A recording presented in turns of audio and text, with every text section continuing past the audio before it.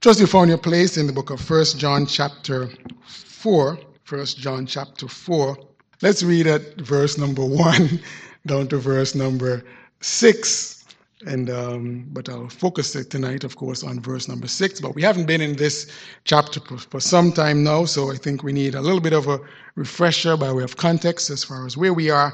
So I'll just read verses 1 down to verse number 6. 1 John chapter 4, verse number 1. The Bible says, "Beloved, believe not every spirit, but try the spirits, whether they are of God, because many false prophets are gone out into the world.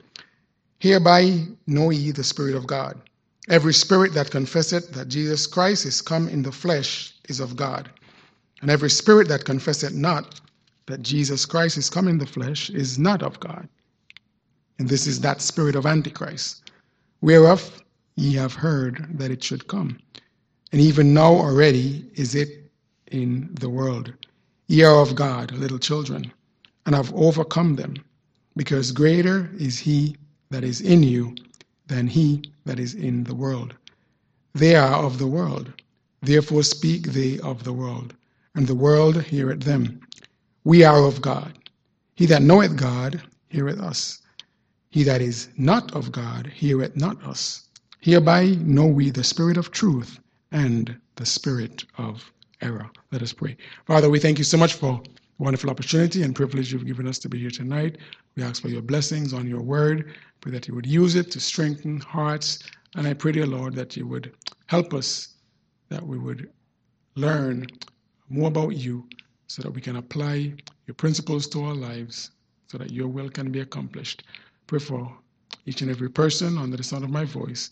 Give wisdom and direction as I speak. May it be your words and not mine. Take full control. Have your divine way. In Jesus' name I pray. Amen. Thank you so much for standing. You may be seated. There's a song that is sung in church. I haven't heard it in a while, but it's this song that says, "Which side are you leaning on?" I'm leaning on the Lord's side. Gets to different verses, and it says at times, "Which side are you standing on? Which side are you clapping on?" But the emphasis, of course, of this song is the way in which it starts. Which side are you leaning on?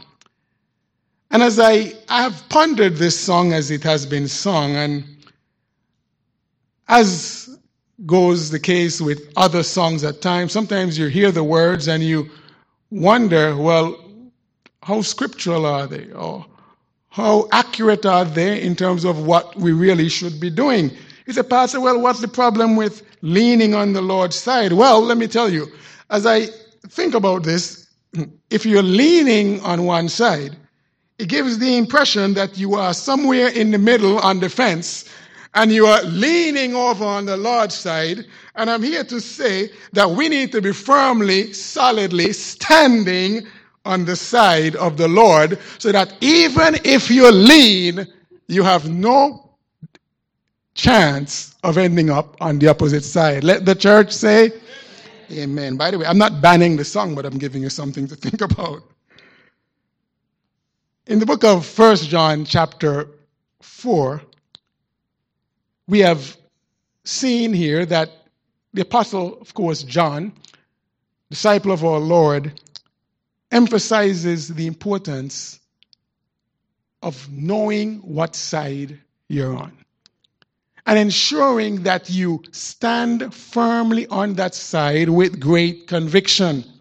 He begins this chapter with an emphasis and a command to us all as believers, those who name the name of Christ, to recognize that we are in a spiritual war. We're in a battle. And as such, we must first jot this down, which I did mention, discern the spirits. He mentioned in verse number 1, "Beloved, believe not every spirit, but try the spirits, whether they are of God, because many false prophets are gone out into the world." He sets the premise, first of all, that, listen, not every spirit is of God. There are spirits that are anti-God. There are spirits that are against God. And so a believer must develop the spirit of discernment, or have the spirit of discernment, to be able to detect who is who and what is what. And so he says here to discern the spirits.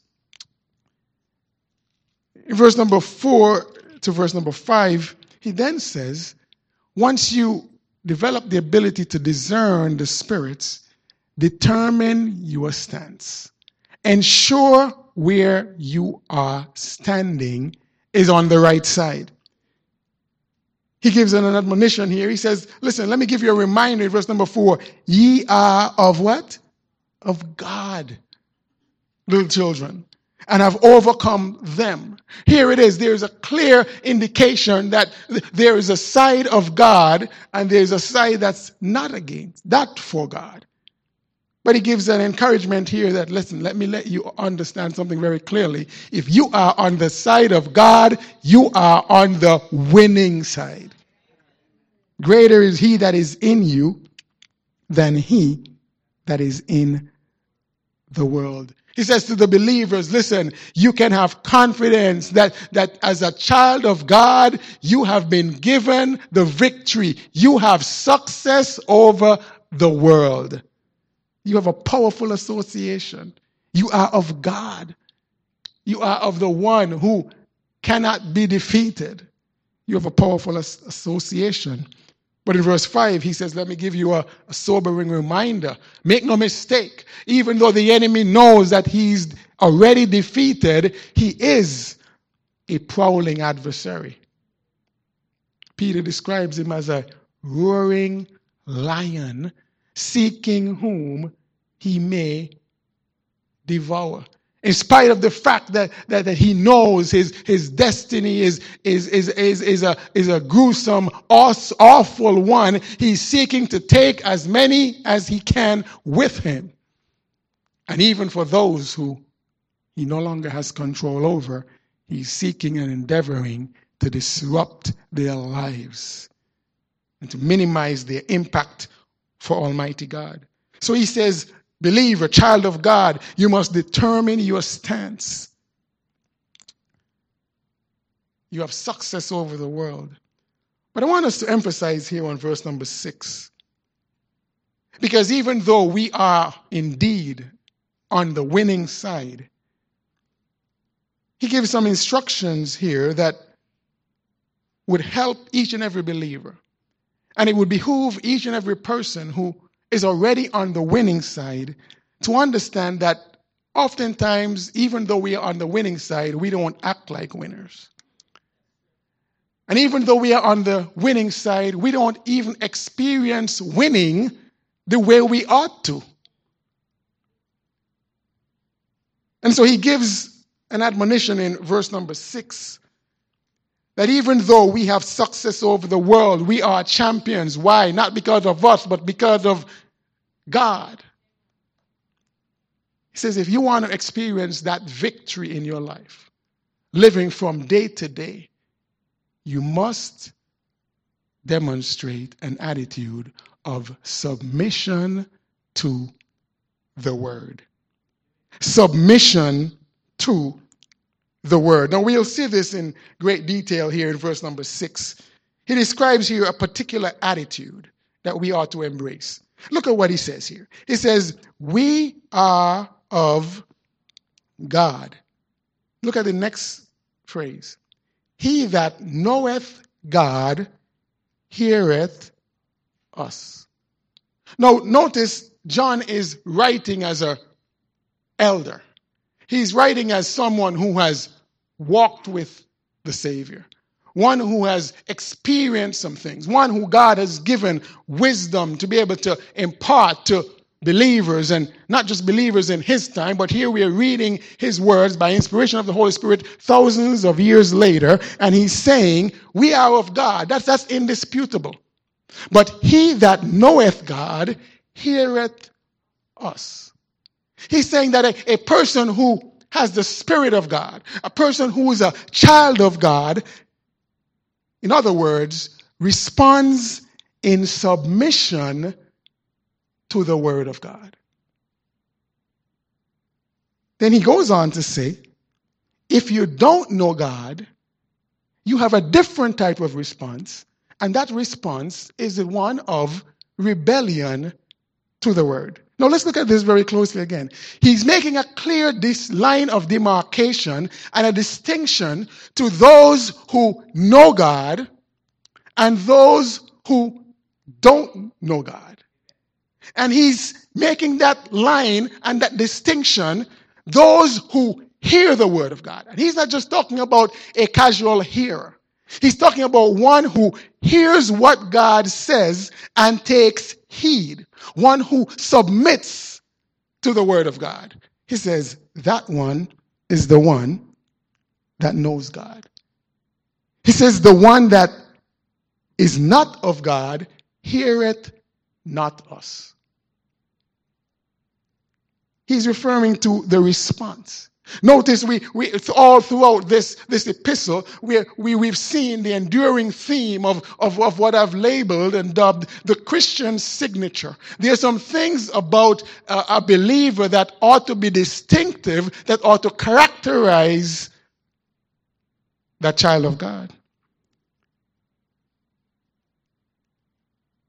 And John is very direct regarding this. He's saying, listen, if you embrace the word of God, if you hear the word of God, if you are submissive to the word of God, you are of God.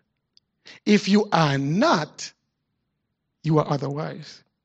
You see a person who has an attitude, listen, I couldn't care less what the Bible says. I'm going to do what I want to do. He says, watch out. I fear that we're living in a day and age, and maybe it's not new, where many Christians are fooled by this easy believism. And what do I mean by that? Oh, I said a prayer some time ago, and by virtue of me having said a prayer, I can reject the word of God continually. I can reject God continually. And somehow, that prayer that I prayed some time ago magically will provide me fire insurance. It will somehow keep me from the pits of hell. You see, the problem is, if that is an individual's response, their heart has not been changed. And my friend, if an individual's heart has not been changed, you are not saved.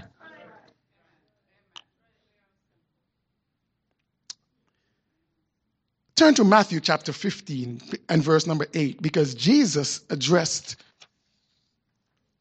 individuals of this sort. And Jesus was not afraid to call them out.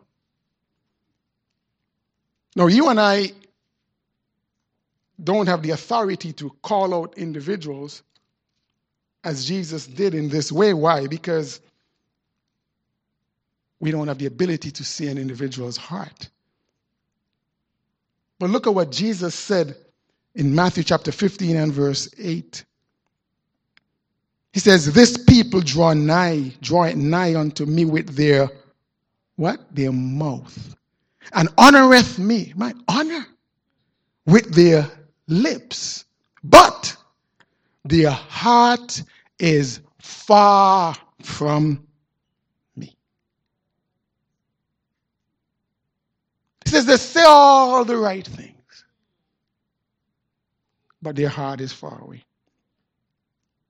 2 Corinthians chapter 5 and verse 17, a very familiar passage to all of us. Therefore, if any man be in Christ, he is a what?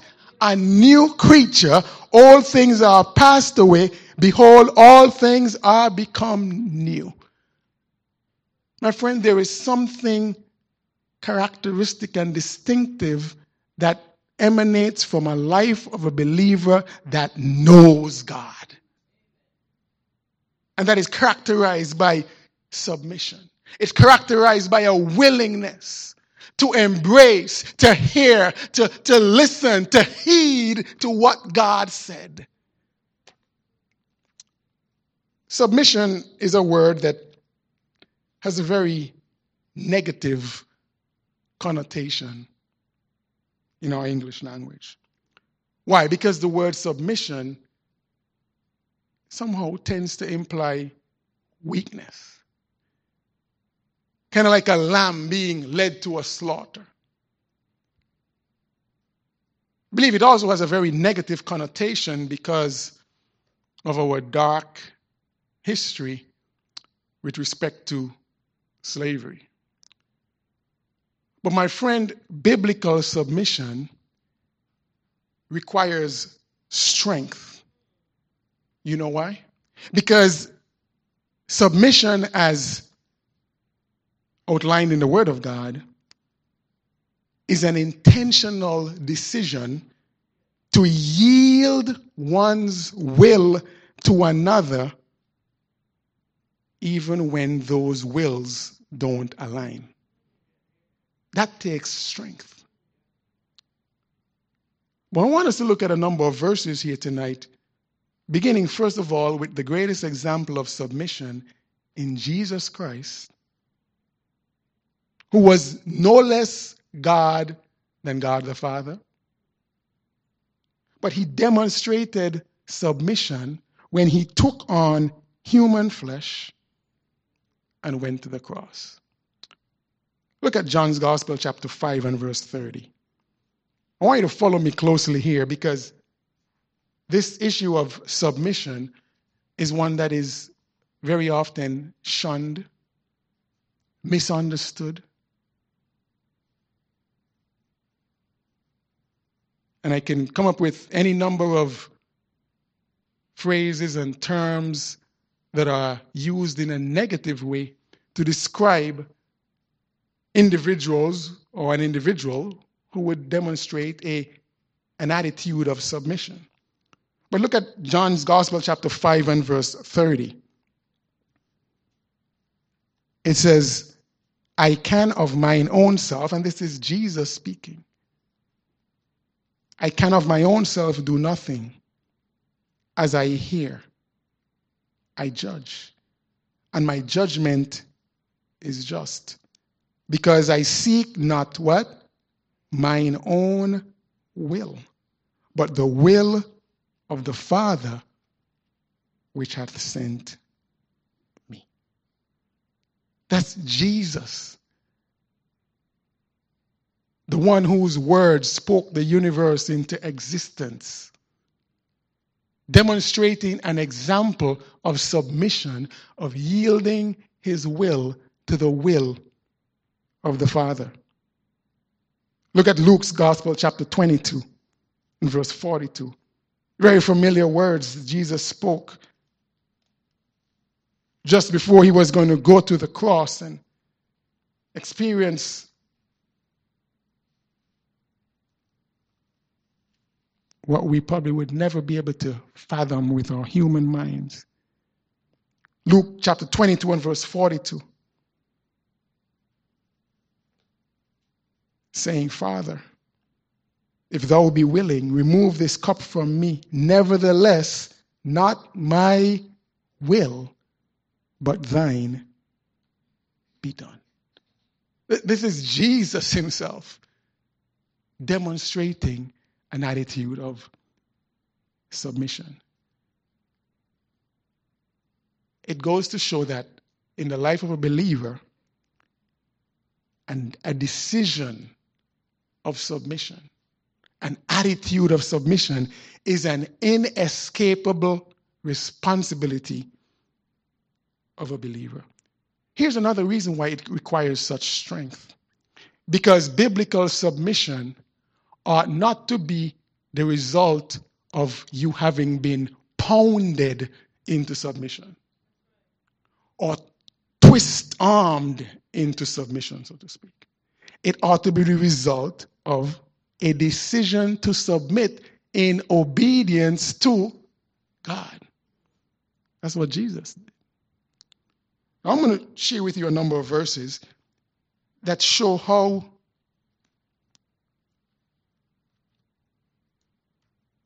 significant submission is, how widely it is throughout the Word of God, how widely it ought to be practiced in various aspects of our lives. Now, look first of all, very quickly, and I trust that you're good Bible drillers as we look at a number of verses very quickly. Look first of all at James chapter 4 and verse 7. Now, here is where submission ought to begin. The very root, the foundation of where it ought to be demonstrated and evident in the life of a believer. James chapter 4 and verse number 7. Submit yourselves therefore to who? God. That's the foundation. Submission to God. Resist the devil and he will flee from you. But that ability to resist the devil is not going to come about until one has surrendered and submitted themselves to God. Every other act of submission is a response, and ought to be a response of my submission to God himself. Look at Ephesians chapter 5 and verse 20 to 22. We'll see another area of our lives where submission is clearly commanded. Ephesians chapter 5 and verse 20. Giving thanks always for all things unto God and the Father in the name of our Lord Jesus Christ. Look at this. Submitting yourselves, what? One to another in the fear of God. It continues. Wives, submit yourselves unto your own husbands as unto the Lord. It didn't say you ought to be pounded. It ought to be an intentional decision. Submit yourselves unto your own husbands.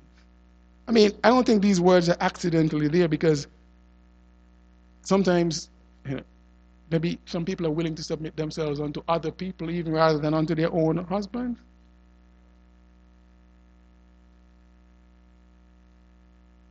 Let me move on quickly. It's really quiet up in here. I say move on, but here it is. I got another verse for you. Colossians chapter 3 and verse 18. Colossians chapter 3 and verse 18. Wives, submit yourselves. By the way, I'm not reading from the same Ephesians. Colossians chapter 3 and verse 18. Wives, submit yourselves unto your own husbands as it is fit in the Lord. Wow. All right. Ephesians. Wives, you got a break now. Hebrews chapter 13 and verse 17. Ephesians chapter 13. Sorry, I keep saying Ephesians. Hebrews chapter 13 and verse 17.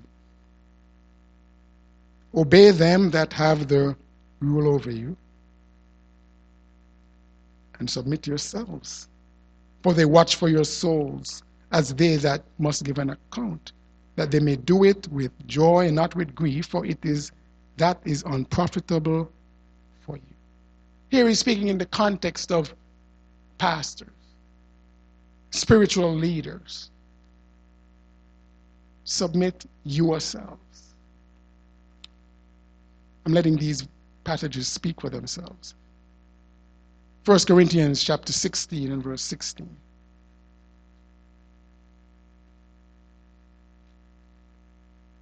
First Corinthians chapter 16 and verse 16.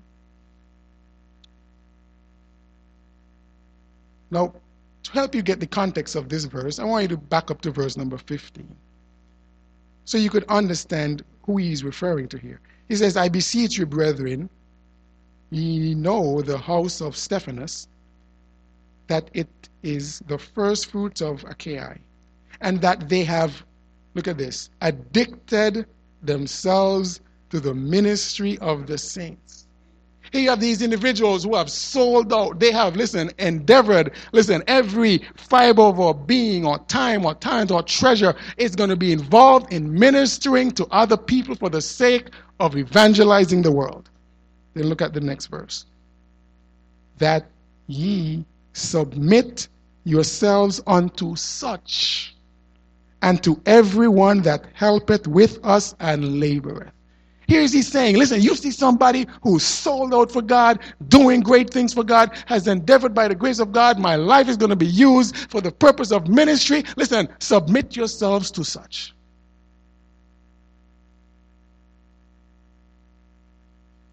First Peter chapter 5 and verse 5. Look at another verse.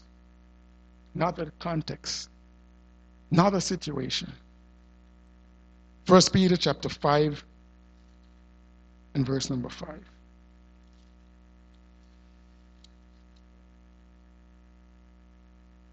Likewise, ye younger, submit yourselves unto the elder. By the way, those of you older siblings in here, don't go pounding your younger siblings over the head with this verse when you get home, all right? Yea, all of you, look at this. Even though he gave that instruction, those who are younger have a particular attitude to your elders. But he says, yea, all of you be subject one to another and be clothed with humility. For God resisteth the proud and giveth grace to the humble. You see how this attitude of submission is just being woven into every aspect of life. Ephesians chapter 6 and verse 5. Ephesians chapter 6 and verse 5.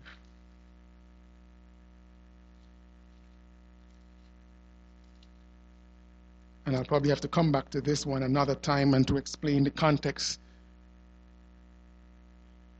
so that the controversial nature and use of this verse is not misunderstood. Servants, be obedient to them that are your masters according to the flesh, with fear and trembling in singleness of your heart as unto Christ. Now, I don't have the time to go into all of the detail and context of this verse, but suffice it to say for tonight, in our context, we can simply substitute these words in a context of employers and employees. Your masters according to the flesh.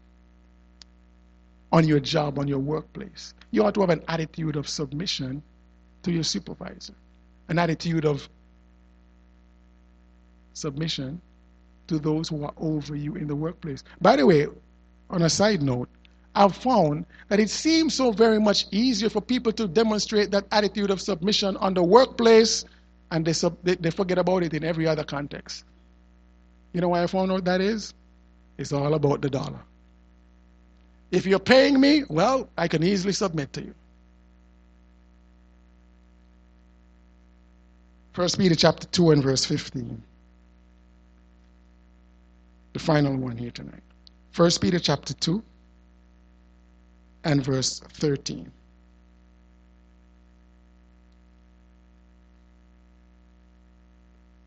It says, submit yourselves to every ordinance of man for the Lord's sake, whether it be to the king as supreme.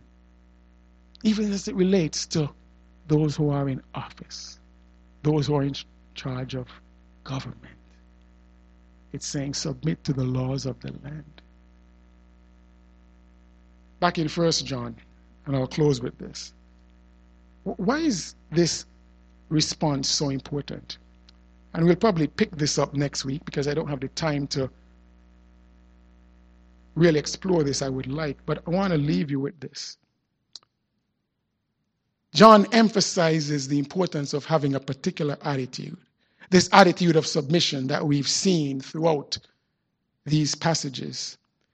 But here's why this is so critical, why this is so key in the life of a believer. Look back with me at verse number 6.